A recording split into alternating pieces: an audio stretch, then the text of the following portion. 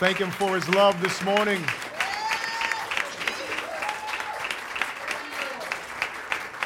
Thank him for his amazing love. Hallelujah.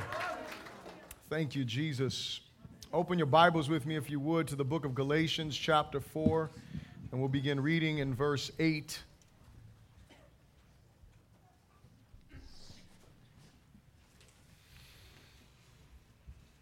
Galatians chapter 4, begin reading in verse 8. When you got it, say so. All right, that was only a few voices, so. Galatians chapter 4, verse 8. When you got it, say so. And the word of the Lord says, "But then indeed, when you did not know God, you served those things which by nature are not God's. But now, after you have known God, or rather are known by God, how is it that you turn again to the weak and beggarly elements to which you desire again to be in bondage? You observe days and months and seasons and years. I am afraid for you, lest I have labored for you in vain." God, we thank you so much for your grace. We thank you for your kindness. We thank you for your mercy. And Lord God, we just humble ourselves before you today, Lord God. We thank you because you love us with an everlasting love. And God, we humble ourselves before your word today, Lord God. We thank you because your word is living, your word is active, my God. Your word changes us. And so, God, our prayer today is that you would speak to us, Lord God, from your throne room, that you would give us ears to hear what your Spirit is saying to your church, and that you would be glorified in these next few moments as we share in your word together.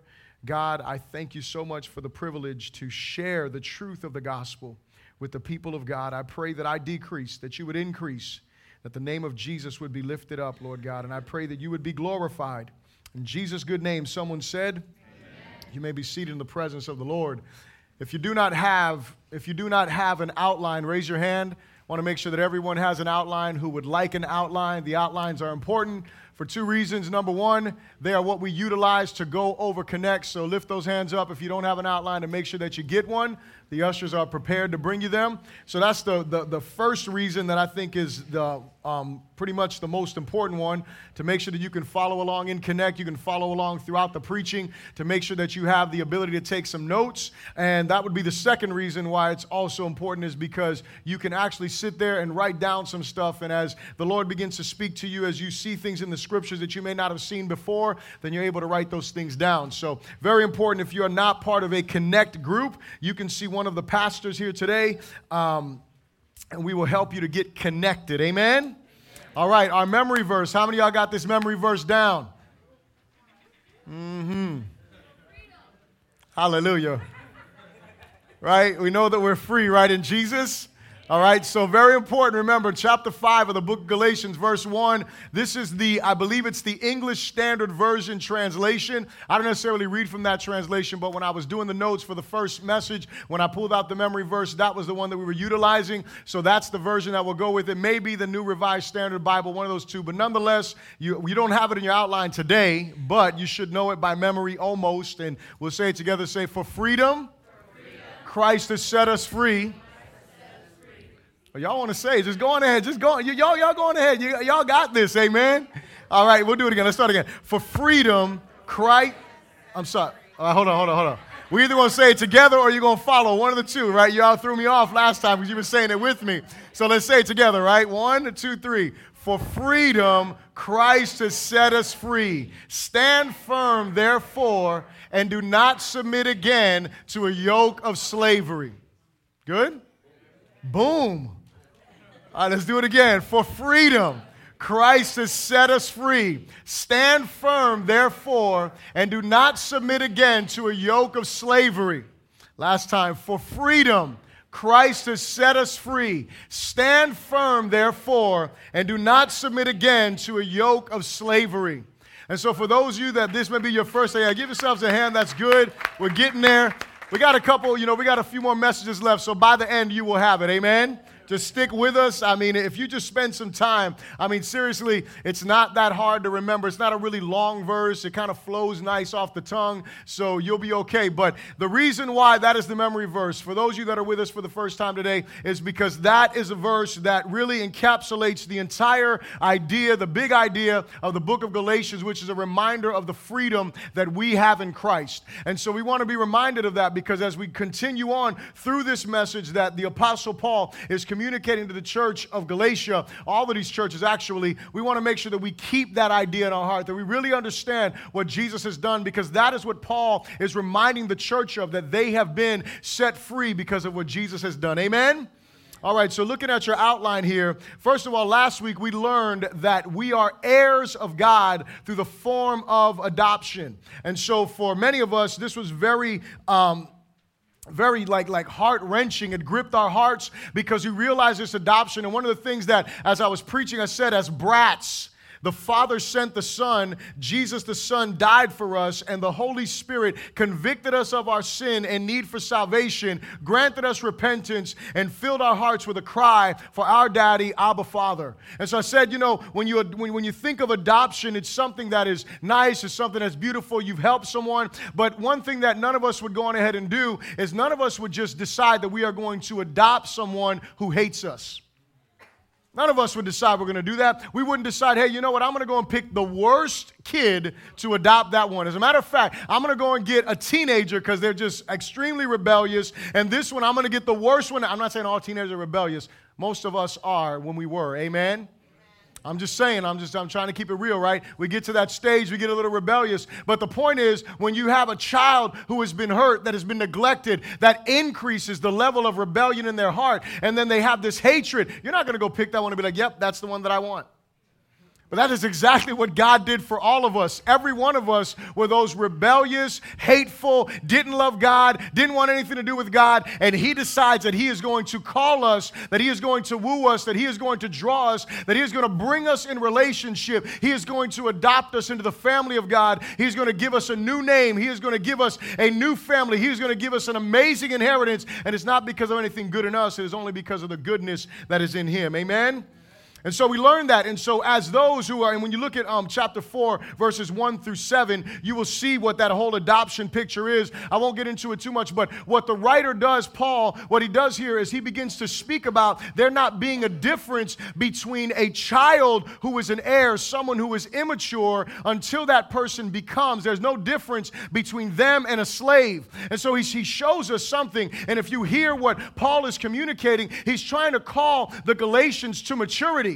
He's even calling these false teachers to the place of repentance and saying, listen, you're trying to bring people back under the tutor of the law rather than bringing them into the liberty that there is in Christ. And so what we realize is that being a son or an heir only matters when we come to a place of maturity, or we are no better than slaves, according to Galatians chapter 4 and verse 1. Maturity comes when we are no longer led by the law, but by the Spirit of grace into obedience and a life of selflessness. And so what happens to us is that we begin to understand something. We begin to realize, we begin to get this picture that no longer am I dependent upon the law to have to tell me what to do, but I come to a place of maturity where I'm really being led by the Spirit in my relationship. Now, being led by the Spirit doesn't mean that I just wait for God to tell me every single thing to do, because God inspired the Word in order for us to understand those practical things, those instructions that are necessary for our life. But the thing is this, when you look at someone who is under the tutor of the law, what the tutor does, and we were talking about this in our Connect group, what this tutor does for us, even as you come to Jesus, when you and I decide that we are going to disobey the conviction of the Holy Spirit, guess where we end up again? We end up under the tutor of the law again, who's doing what? Bringing us back to Jesus. That's what we end up doing. And so what God wants to do is He wants us to be led by the Spirit, because the Bible tells us in the book of Romans that those who are sons of God are led by the Spirit of God. In other words, what happens is the book of Hebrews communicates to us that God has written His word, His commandments upon our heart. How did He do that? When we were born again, He writes, He instills those things in us. And so we know what is right, what is wrong, because God puts that in there. We grow in the grace and the knowledge of what God's will will is for our life as we spend time with Him. And what God wants us to do is He wants us to be those who are growing in maturity. And that is what we're talking about today, is growing in our maturity, or as the title of this is, growing in our liberty. Growing in our freedom in Christ. That is what God wants us to be able to grow into. And so He doesn't want us to have to depend on trying to mark the check marks of the law in our life, but He wants us to truly be sons and daughters of the King who are walking in the power of the Holy Spirit. Amen? If maturity is the place, and this is what God is calling us into, if maturity is the place we will experience the greatest joy and freedom in Christ, then we must realize the enemy will do all he can to hinder us from maturing in our understanding and faith in the gospel. The enemy knows that when we come to that place of maturity and we come to that place of freedom, that is where we experience the greatest joy. That is where we experience the greatest peace. That is when we experience the greatest of God, when we come to that place of maturity and relationship with Him. So what is He going to do? He's going to do everything He can to keep us immature.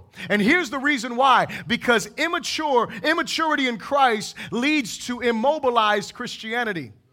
What happens is when we are immature, we are not worried about things outside of ourselves. I want you to think about this for a moment. When you think of a child, children are what by nature, all of us are this, but children, you see it specifically, they are selfish by nature.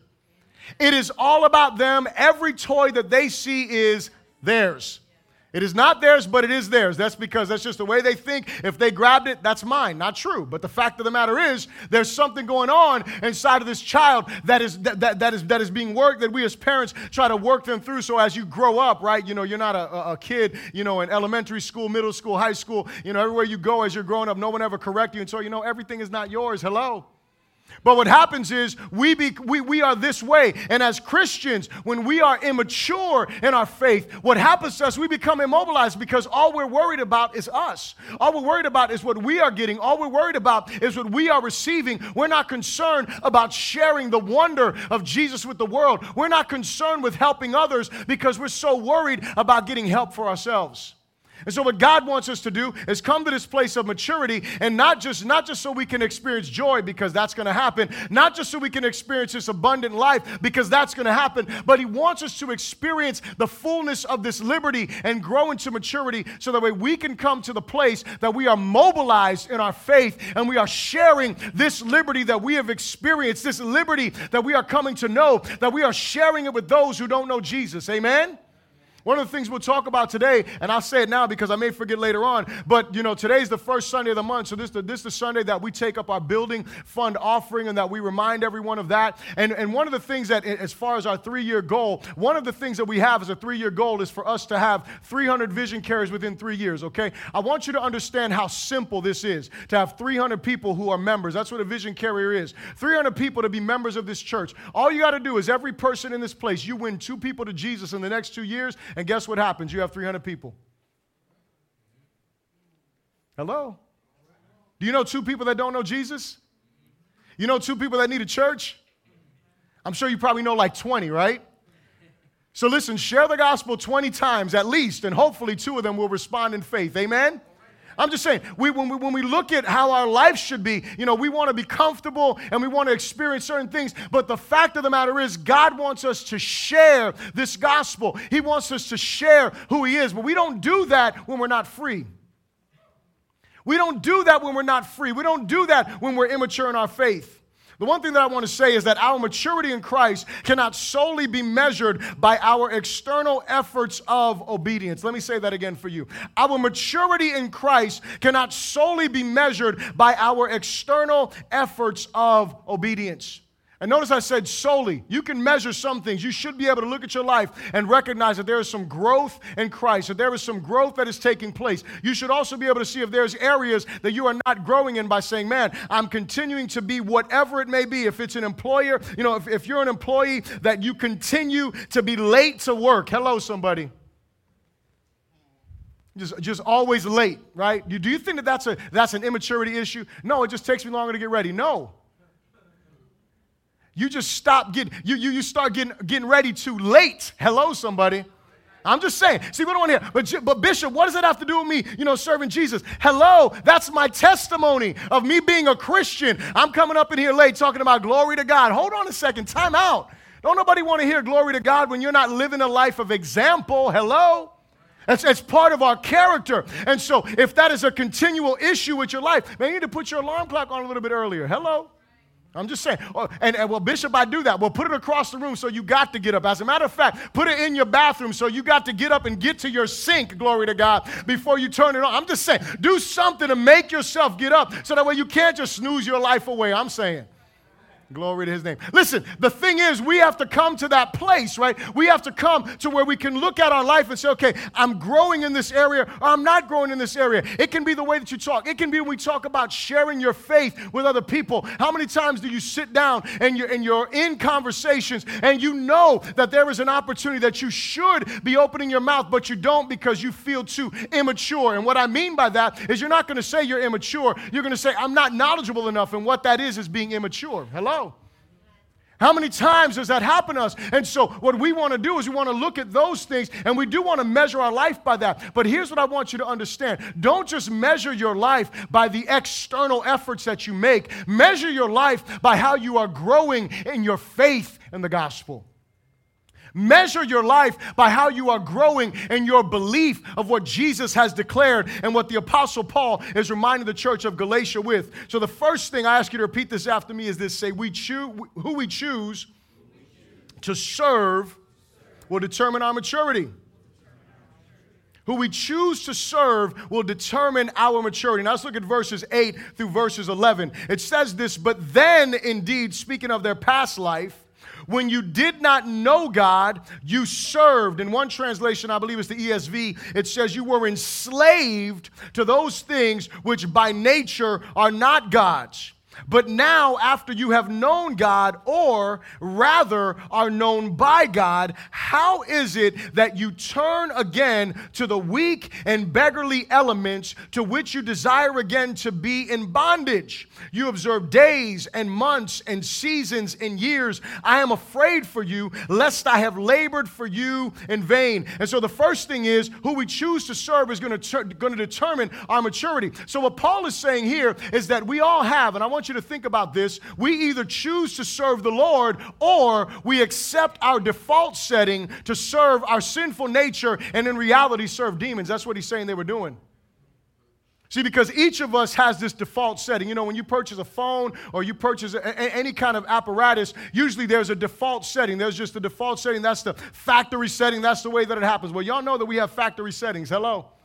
Every one of us was born with a sinful nature. So by nature, we are going to serve ourselves. We are going to serve our own desires. We are going to serve whatever we want. That's what we're going to do. But what we don't realize, and I want you to understand this, is that when Paul is communicating, he's telling the Galatians that they had been enslaved to demonic influences. And what I want you to understand is that if you are not serving Jesus, you may not understand or get this. But here is the reality. Anyone, know this, anyone who is not serving Jesus is still serving someone else. And they may think, well, I'm just serving myself. Well, I don't believe in God. I don't believe in the spirit realm. That is irrelevant to the conversation. The reality is, when you look at your Bible, and I'm going to give you a couple of references here, the verse, 2 Corinthians chapter 4 and verse 4, it says this. It says that the God of this age has blinded folks. And so we see some people that the God of this age, the spirit that is in operation, is blinding people. In the book of Ephesians chapter 2 and verse 2, it talks about the spirit that is at work within the sons of disobedience.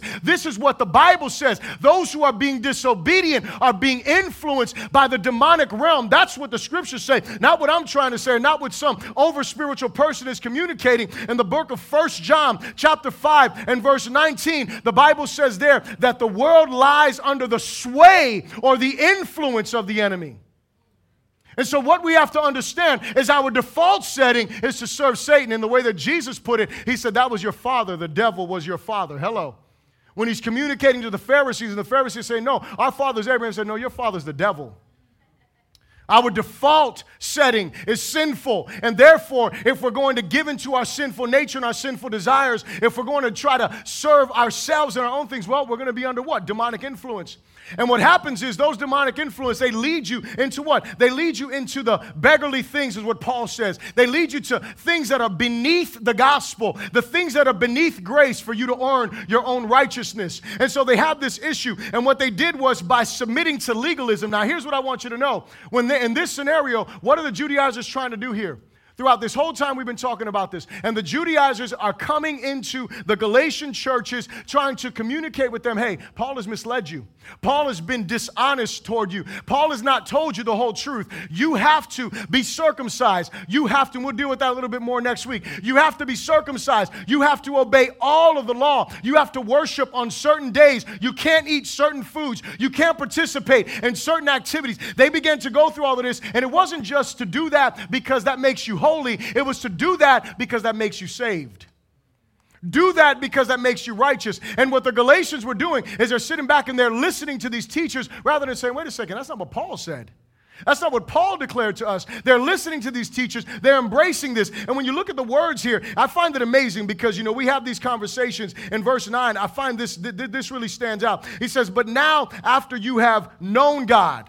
Then he says, or rather are known by God. And so when I look at this scripture, first of all, you remember the text in the book of Matthew where Jesus is speaking. It says, many, many will come unto me in that day and they will say, did we not cast out demons in your name? Did we not do great works in your name? Did we not do all these miracles in your name? And he says these words. He says, part from me, I never knew you. And look what Paul says here. He says that you are known by God. He said that you know God, right? You've come to know him. He says, but that you're known by God. See, that changes everything there. Because when Jesus is saying, part from me, I never knew you, he is talking about the full mindset of God. I want you to understand this. You and I do not become known to God because we do some great things in the earth. Y'all are not hearing me. Listen.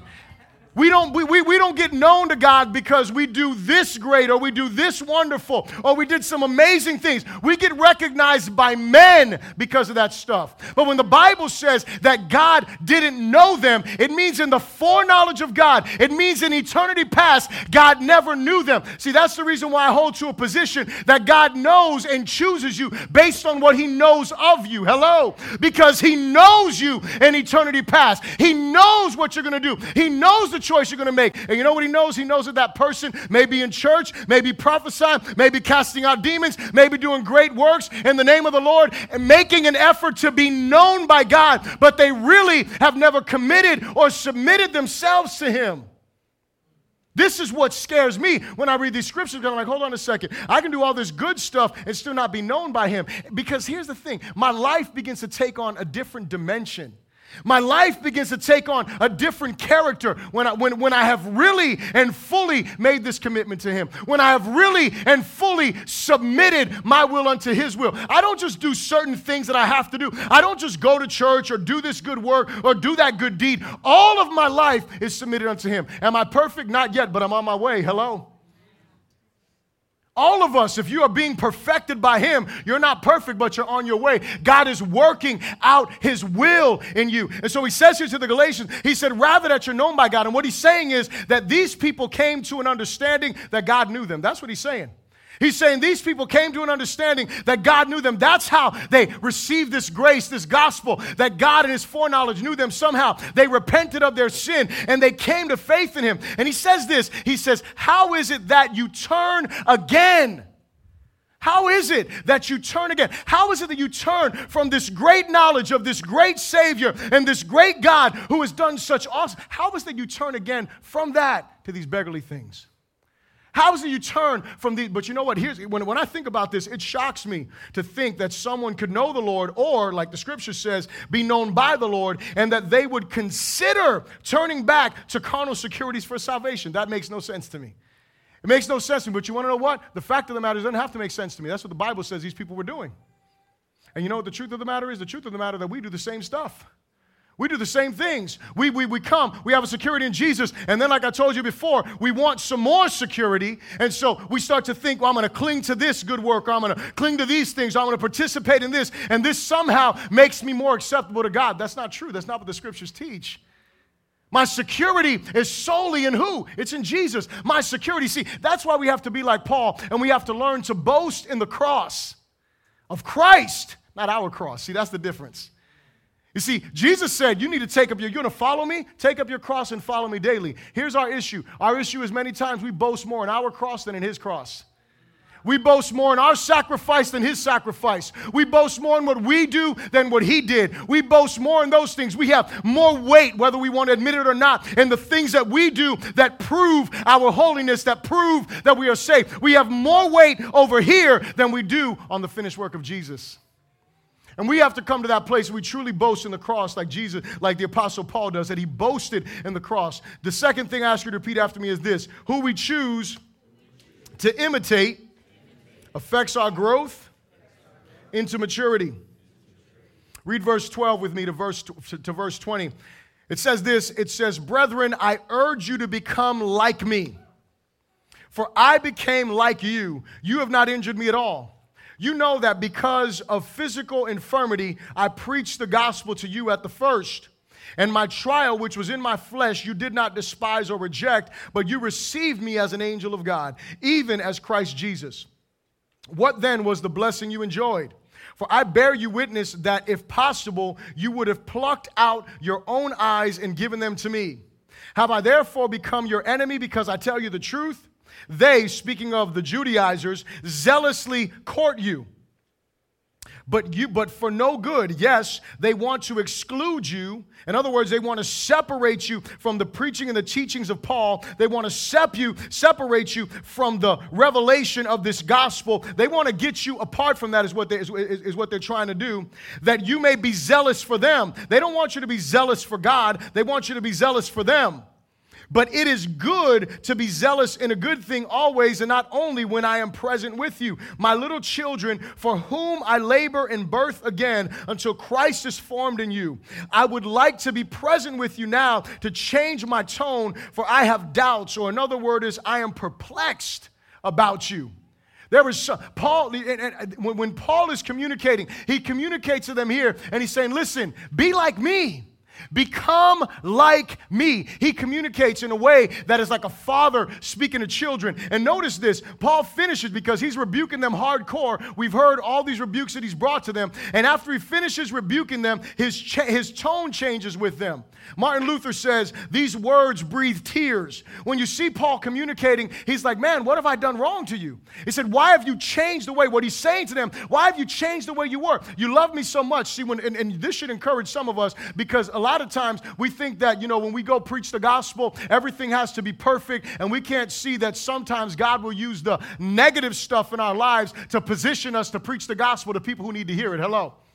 And the Apostle Paul said when he preached to them, what he's saying is he didn't even mean to preach to them. He wasn't trying to preach to them. He had no choice. He had to make a pit stop so he could deal with whatever his infirmity was. And so nobody really knows what that infirmity is, but the indications are it had something that made him look repulsive unto the people. So when he came in, he was sick, and they believed that it was some kind of eye disease that was going on around that time in that particular area. And so it was something that was repulsive, where people don't even want to be near you. And what he says is that I came there because of that, and I began to preach to you, and you accepted me like an angel, or even like Jesus himself. And so no matter what we're going through, no matter where we are, this is why we have to believe in the sovereignty of God, right? That God wants to use us wherever we are, wherever he has positioned us, wherever our situations bring us. That's what he wants to do. He wants to use us because what? Because somebody needs to hear the gospel where you're at. And so Paul is like a dad, and he's coming to them, and he's not trying to manipulate them at all. He's not trying to control them in any way, shape, or form. What Paul is trying to do is he's trying to bring out to them, like, guys, what happened? See, you got to remember this thing with Paul. Paul didn't have a husband. I mean, he didn't have a husband. Obviously not. We hope not. Glory to God. Different church. All right, so wrong church. Hello. Paul did not. It's amazing, like, when you say something, you hear it, you're like, yeah, that didn't sound right. Okay. Paul did not have a wife, glory to God, all right? He didn't have a wife. He didn't have children. He didn't have a family. Paul was married to the ministry. That's the reason why he had this heart that, I've yet to meet someone who every time they're preaching, tears are running down their face. There's people that have told me about folks like that. I have yet to meet them. But the thing is, this guy was married to the ministry. So you know what he did? He was encouraged by the Lord. He was encouraged by what God was doing. But his heart, his devotion, all of his time was where? It was all for the people of God. It was all for them. And so he was encouraged by them. But now he's perplexed because he's like, why have you guys changed towards me? He said, when Paul is calling them to become like him, what he is doing is he is saying, become like me, like I became like you. What he's reminding them of is that I came to you being a Jew, and I stopped being a Jew in accordance with the law, and I was free in Christ to be around you. We broke bread together. I wasn't worried about what you were eating. I wasn't telling people they needed to be circumcised. I wasn't worried about Sabbath days and festival days. I wasn't worried about any of those things, but what I was concerned about was you, and I was concerned about bringing glory to God. He says, become like me. And so in other words, what he is doing is he is saying, look, become like me, but I want you to follow Jesus. That's what he's saying. See, the Judaizers weren't like that. See, the Judaizers were coming in there, and they were like, oh, be like us. But we don't want you to give glory to God. We want you to give glory to us. We want the honor of being your spiritual parents. We want the honor of being the ones that have led you the right way. We want the honor of being, we want to be the ones that you boast about. Hello. See, there's a different heart here. This heart of a father that the Apostle Paul demonstrates, he is communicating, he is sharing, saying, look, Paul was calling the church into mature dependence upon the revelation and the power of Jesus that was found in the gospel, while the Judaizers were calling them back into childhood. Paul was saying, I want you to be free. I want you to experience freedom. He wasn't saying, I don't want you to be part of the church. That isn't what he was saying. He wasn't saying, I don't want you to respect and honor your leadership. That's not what he's saying. He didn't say, I don't want you to care about being part of a congregation, submitting to authority. That is not what he was saying. What Paul was saying, though, is he says, I want Jesus to be glorified. I want Jesus to be the supreme. I want Jesus to be the one you're depending on. I want Jesus to be the hero of your story, your life, your situation. I don't want circumcision to be the hero. I don't want the law to be the hero, because what happens is when we start to submit ourselves again to the law, we go backwards instead of forwards. And Paul is saying, look, I don't want you to be in this bondage. I don't want you to be bound. I want you to be free, and I want you to experience this. I'll say this about this point here, because Paul transitions to this fatherly heart, and he says, and he says so clearly, he says, my little children, for whom, in verse 19, for whom I labor in birth again until Christ is formed in you. And so what Paul did was, when he came and he preached to this church, initially he was in labor over them. And what he means is, for the women that are in this place, you'll understand clearly. For the husbands who have seen your wife go through some kind of labor, you'll understand it conceptually. You will never understand it physically. But here's the thing, there is a birthing, there is a burden that is there, that the people that are being preached to, that the people who are being shared with, that their hearts are changed. And let me encourage you, church, don't expect spiritual leaders to be the only ones who labor in pain to see Christ formed in other believers or in people who don't know Jesus. There should be something that is going on inside of each of our hearts. There should be something that is stirring inside of us, that is calling us to deepen, deeply cry out to God, asking Him to bring change to lives, that the character of Christ would be formed in those that we are preaching to, that the character of Christ would be formed in the lives of the brothers and sisters that we're in community with, that we would be burdened like that. That is what the church needs today, is a people who are overwhelmed by the reality of what it means to be separated from God. See, I don't know about anybody in here. We talked about some good stuff about where God has taken us from and about where we would be without Him. But I don't know if you just remember how lost you really were. I don't know if you really got the glimpse. See, I tell y'all all the time, I thank God for my grandmother who communicated to me that sin was taking me to hell, because I knew that that was my destination. See, some of y'all may not have had that, and some of you may have not got that gripping on your soul, that hell is forever, that hell is separation from God, that hell is something that is going to be forever. There is no way out. You don't spend a little bit of time there until things get right. There's no purgatory. There's no in the middle. Anybody who dies without Jesus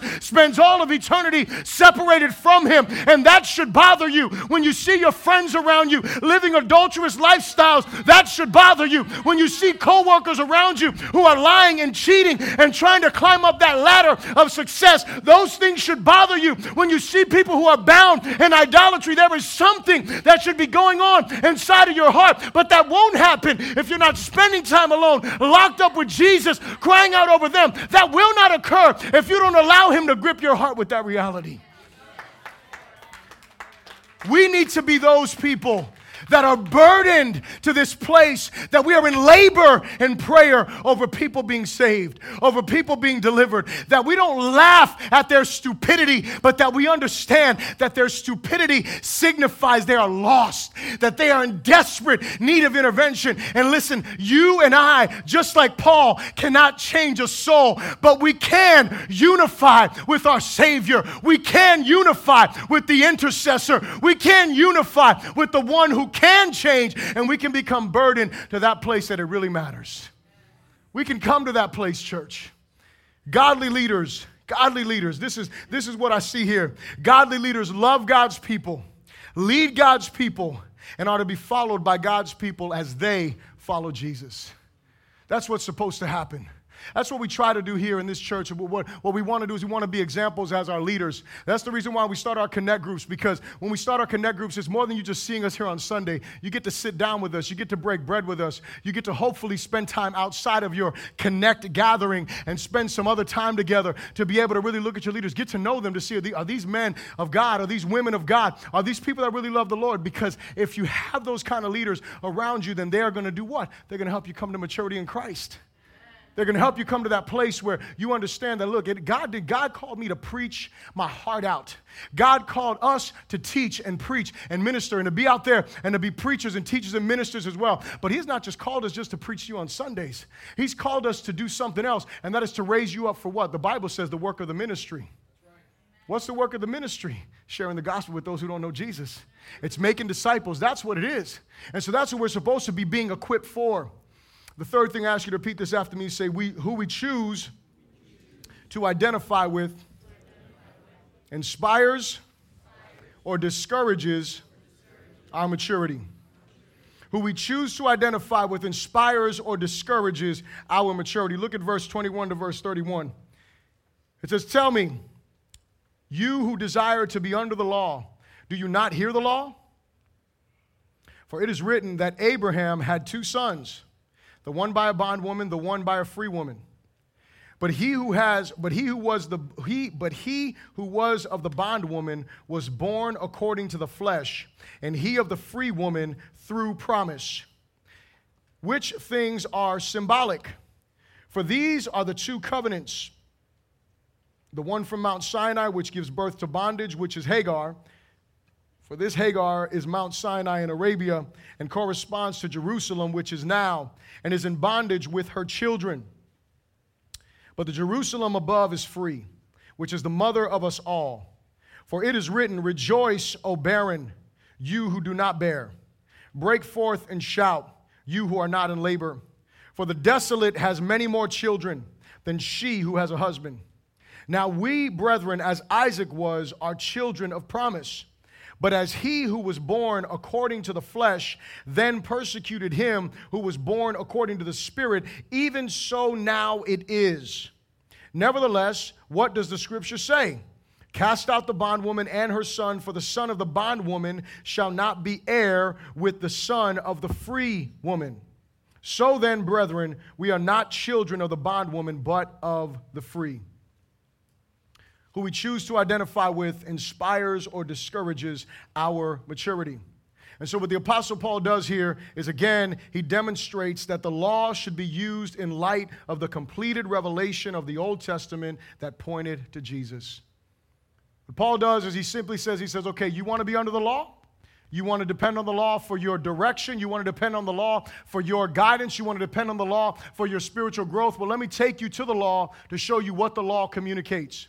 And so what he does is he talks about two sons, he talks about two wives, he talks about two covenants. And he brings this comparison, and he's saying, look, he said there were these people, and what he's saying is, and I want you to know, some of your Bible may say that this is an allegory. I don't like the word allegory. I think that that's probably not necessarily the best translation, because when we think of an allegory, a lot of times we think of a story that wasn't real. And then that's when you get people who say, well, the Bible is, allegoric. You don't really have to take it for real. That's not true.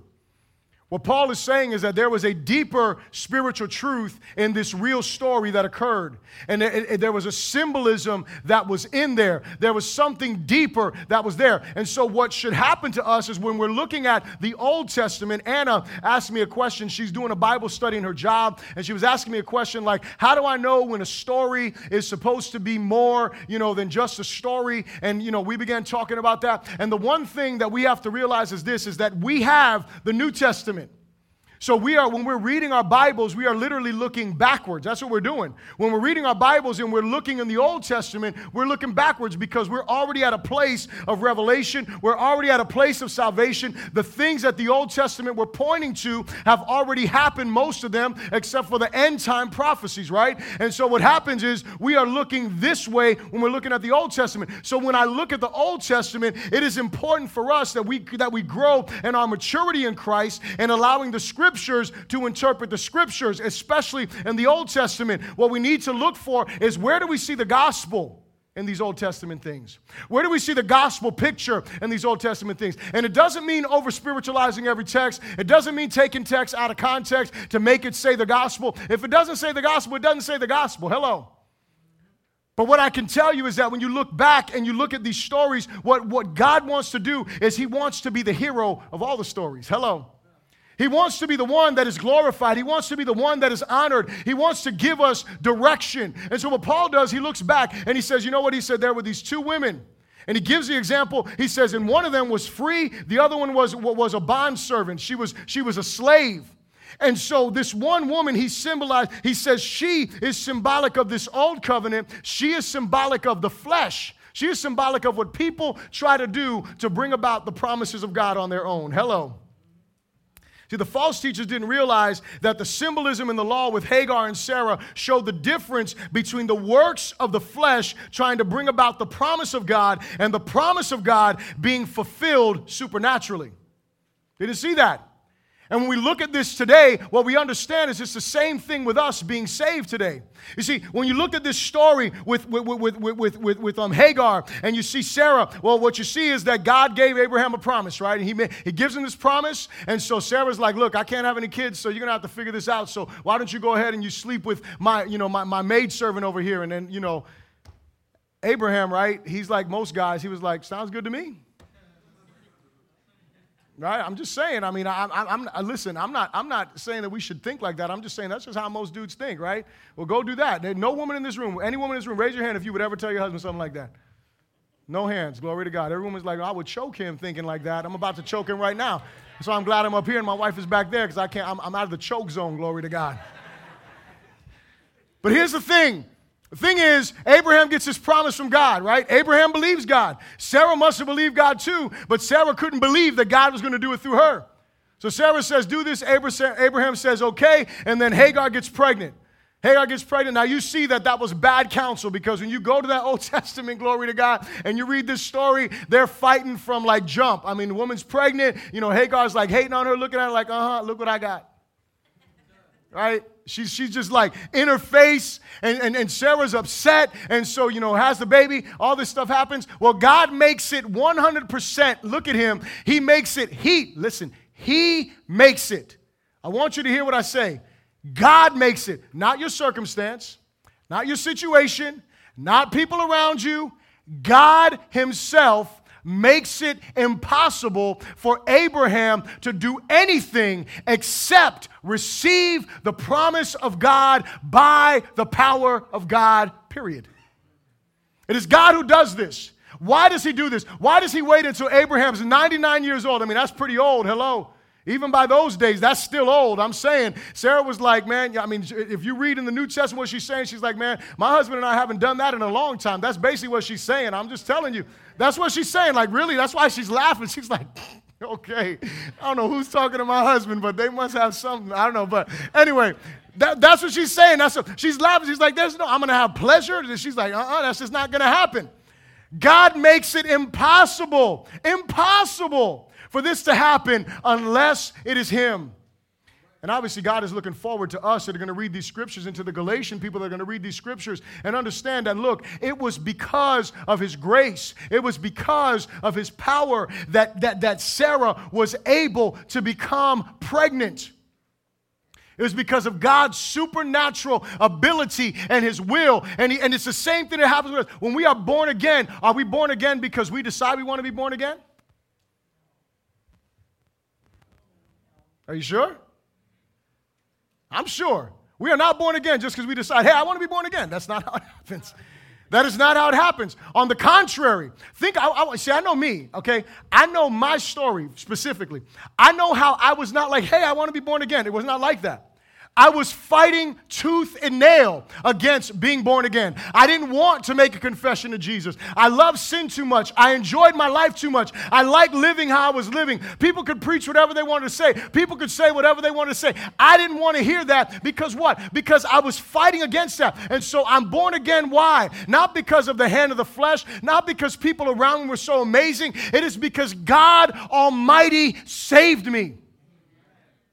He is the one that saved me. He is the one who delivers us. And so what he's saying is, look, this is what happens in this, under this old covenant over here. Hagar is born. She's a slave. She gives birth to who? She gives birth to a slave. She can't make anything else. Understand this, church. That's what the law does. It can't make you free. See, here's what the Judaizers were trying to bring to the minds of the people, saying, look, I'm going to bring you a way for you to experience all this good stuff, right? And really, we got to look at the enemy, because what the enemy wants to do is he wants to hinder us from experiencing growth and maturity the way that God wants us to do this. And so the Judaizers come to them, and they're telling them, hey, if you obey the law, guess what you're going to have? You're going to have life. You obey the law, you submit to the law, you're going to have an inheritance. You submit to the law, you're going to have righteousness.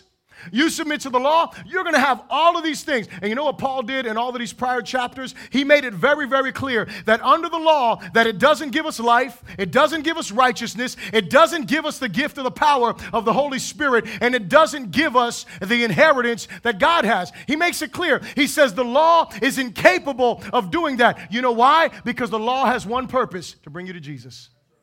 The law has one reason, and it is to bring you back to Jesus, because in Jesus you get life. In Jesus you become righteous. In Jesus you get the Holy Spirit. In Jesus you have an inheritance. It's not the other way around. And see, we have to be careful, because the scripture says this. It says that when Abraham, or not Abraham, but when Ishmael, he's a little bit older, 13 years old, he's been the only son of Abraham. Abraham has really loved him, really cared for him, and all of a sudden it's time for Isaac to be weaned, right? The weaning is a sign of maturity. So around 3 years old at that time is when they began to wean children. And so it was a sign of maturity. It was a sign of celebration. Like, you're becoming mature. You're not going to be dependent on your mom like that anymore. And you know what happens? Ishmael is over there mocking him. Rather than celebrating him, Ishmael is mocking him. And you know what happens? That's what people who are bound in legalism do with us when we talk about our freedom in Christ. When we walk in our freedom, they begin to condemn us, which is the scripture says in the New Testament, to persecute. That's what the Bible is saying. To tell us about how wrong we are for experiencing our freedom. Hello? I'm going to tell you a quick story. It's not funny to some people. It's funny to me. When I first became a Christian, I want you to know that I was never like a dancing fool. I wasn't like one of those dudes that was always, I wasn't like that. But when I got saved, I was hanging out with some people in the church, and they went to this homecoming party. So, or not party, but dance, school. So they invited me to go to the homecoming. Mind you, I wasn't even in school, so I was just going to hang out. So I go to this homecoming thing. It's like 5 Christians. We're in this homecoming area. We never, ever, listen to what I'm saying, for all of you that know what homecoming is like, we didn't go down to the dance floor and get crazy. We didn't do that. I'm not telling you can't do that. I'm just saying that isn't what we did. We stood in our little corner, the 5 of us, and we danced and we did some little stuff, right? Had a good old time. I thought it was a good time. I'm like, yeah, man, glory to God. Being a Christian is awesome. Hey, come on, I'm like, I could do this, right? Anyway, so I come to church on Wednesday the following week, and I'm in a meeting in the office with the pastor. Y'all know that ain't good. So, I'm in the meeting, and the pastor's like, listen, I heard that you were dancing. Like, yeah, I was dancing. It's like, we don't do that here. I was like, oh, okay, my bad. I said, okay. I'm thinking it was a secular environment. They were playing worldly music. That's the problem. Because I'm thinking, David danced, didn't he? I'm just saying, that's what I thought, right? I mean, the homie danced out of his outer robe, just. So a couple months later, I get invited to a quinceañera, right? It's like a Sweet 16, but it's 15-year-olds. Get invited to that. All Christians. All Christian music. Hello, somebody. There was a pastor there praying over the girl. He was sitting down there eating. I'm like, this is a safe zone. Hello. Right? We are in the safe zone, right? We're going to be all right, glory to God. I get up in there. I don't even know how to dance side to side. I'm just letting you know right now. I don't even know how to do it. I'm like doing a two-step, faking it, whatever, having a good old time, had a great time. There was some people from our church that were there, and guess where I was next Wednesday? In the pastor's office. I'm like, Pastor. He's like, Jason, I heard you were dancing again. I'm like, my goodness. Like, I'm like, okay, yes. I'm like, it was all Christian music. There were all Christians there. I mean, there was obviously some people that weren't Christian, but we were dancing all Christian music. Nobody was getting grimy and nasty. I'm like, nothing was going on. I'm like, Pastor, there was another pastor there. He's like, we don't do that here. I was like, glory to God. Glory to God. I'm like, praise the Lord Jesus. The point is that I was so traumatized by this thing, I didn't even dance with my wife at my wedding. Oh, yeah, glory to God. Straight up, every time we're at a wedding, my wife's like, I can't believe you didn't dance with me. I'm like, babe, I'm sorry, I was in bondage. I got to add this here. You know Milton right here. I'm going to tell you about him because he was one of the major legalists back then. He condemned me too. He was like, bro, how you dancing? I'm like, what are you talking about? We went back and forth at it, but I can tell you he's liberated today because I was at a wedding with him and he was doing his little two-step. He was doing his thing, right? So he's been set free. But the point is, right, we find ourselves in bondage, and we find it because people around us are in this, and what it is that we have a liberty. You know what? I figured it out. Those people were just jealous because they were standing out there watching these kids laugh and have a good time, and they were like, oh, holy is the Lord. I'm like, hold on a second. Why can't God be holy on the dance floor? I'm just saying. And listen, don't take us to an extreme, be like getting out there, doing whatever craziness. That's not what God is saying. That is not what I'm saying. Hello. But the Bible does say there's a time for everything, doesn't he? Look at the list of things. If I would know my Bible better, I would have been like, yo, Pastor, there's a time to dance. And he didn't say it was after I died either in heaven. Hello. I'm just saying. But I submitted. I was a good submitted boy, and I was like, you know what, Pastor, I'm going to submit to you. And I never danced again. Babe, I love you. I love you. We're gonna dance. We're going to dance after this. As a matter of fact, come up here. I'm just joking. Let's do this thing, girl. I'm just kidding. Okay, so getting back to the scriptures here. The point was, the reason why I bring that up is because Ishmael was jealous of Isaac. He was jealous of the free one.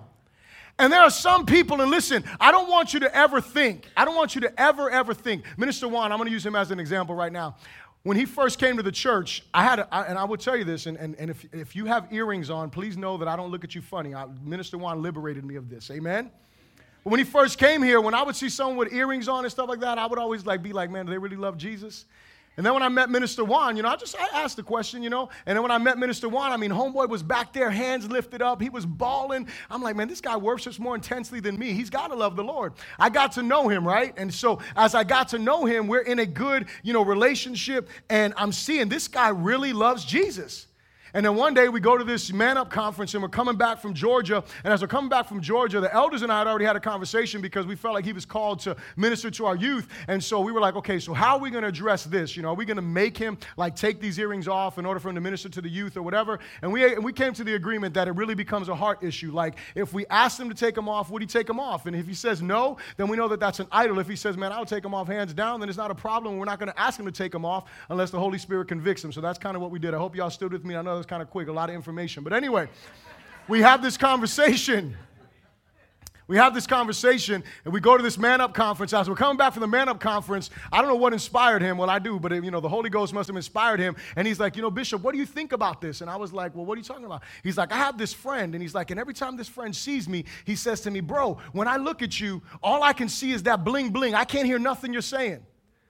And he's like, you need to take them earrings off. And this is, somebody calling him to holiness. And he's like, bro, I'm like, I don't know what I should do. And I said, well, Minister Juan, I said, if you're convicted by the Holy Spirit, I said, then you need to take them off. And he's like, straight up, bro, I'm not convicted at all. I'm like, okay. I'm like, all right, bro, my bad. I'm driving. I can't, I'm just, so. He's like, I'm not convicted one bit. I'm like, well, bro, if you're not convicted, then that's between you and the Lord. And then he says out of his own mouth, these are his own words. I didn't say them. He goes to, I think it's 1 Corinthians or whatever, where he talks about, Paul says, I become all things to all men. And, he talks about in Romans chapter 14 and 15 about, not putting a stumbling block. And he's like, you know what? He said, if I'm a stumbling block, then I would take them off. And then he said, and if you guys as leaders ever asked me to take them off, I would take them off. And I was like, all right, bro, that's good. I said, you don't have to take them off. 2 weeks later, we come back from this conference. Amen. Hallelujah. I'm liberated from my earring issue, right? I'm like, glory to God, we can have earrings. I'm getting some next week. No, I'm just kidding. I'm going to go dance while I'm doing it, right?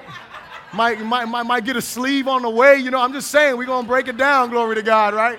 So Minister, I took it from earrings to sleeve dancing, and we're getting free today. So Minister Juan, he comes to church on a Wednesday night. Homeboy ain't got his earrings on. I'm like, what's up with this cat, man?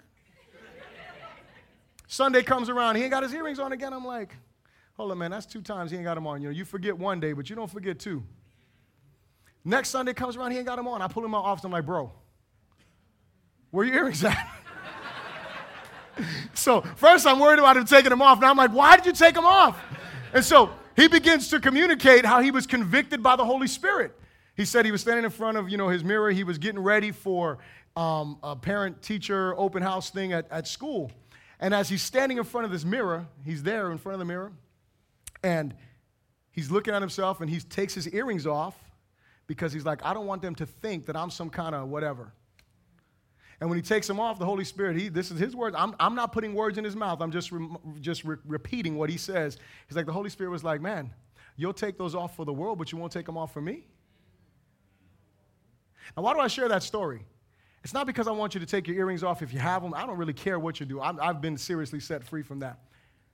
But it's because I want you to understand how the Holy Spirit talks to us and convicts us of sin. He convicts us of things that are wrong. He shows us what things are wrong, but he doesn't want us to be in bondage. See, God doesn't want every person who has earrings on to take them off because Minister Juan took his off. Do you understand what I'm saying? He doesn't want Minister Juan to get him and say, yo, all y'all are just unholy heathens if you got earrings on. I know he wants to because he feels like, man, I'm missing something. I'm just joking. He don't want to do that. But the whole thing is, God doesn't want us to be in bondage. The enemy wants us to be in bondage. He wants us to be enslaved. And because he realizes that when we start putting more weight on what we do rather than on what Jesus does, we're not walking in freedom. We're not walking in the fullness of what he wants for us. The scripture says it clearly in verse 30. It says, nevertheless, what does the scripture say? Cast out the bondwoman and her son. For the son of the bondwoman shall not be heir with the son of the free woman. So what is that scripture saying? He's saying your inheritance is not tied to legalism. Your inheritance is tied to the finished work of Jesus. You can't get an inheritance. You can't get your inheritance on your own. What you do is you trust the work of Christ. And he says in verse 31, so then, brethren, we are not children of the bondwoman, but we are free. And so my closing question is this: how do you measure your maturity in Christ? Is it your adherence to the law or your faith in his finished work? How do you measure? I know the right way to measure is by faith in what he's done, but how do you measure your maturity in Christ? Being honest. How do you measure it? Do you measure it based on what you do? Do you measure it based on how amazing you are? Or do you measure it based on what Jesus has done? Stand to your feet and bow your heads with me, please. Let's pray together. Father, we thank you. Grab your neighbor's hand, please. Father, we thank you so much for this day, God. We thank you so much for your power. We thank you so much for your presence, my God. We thank you because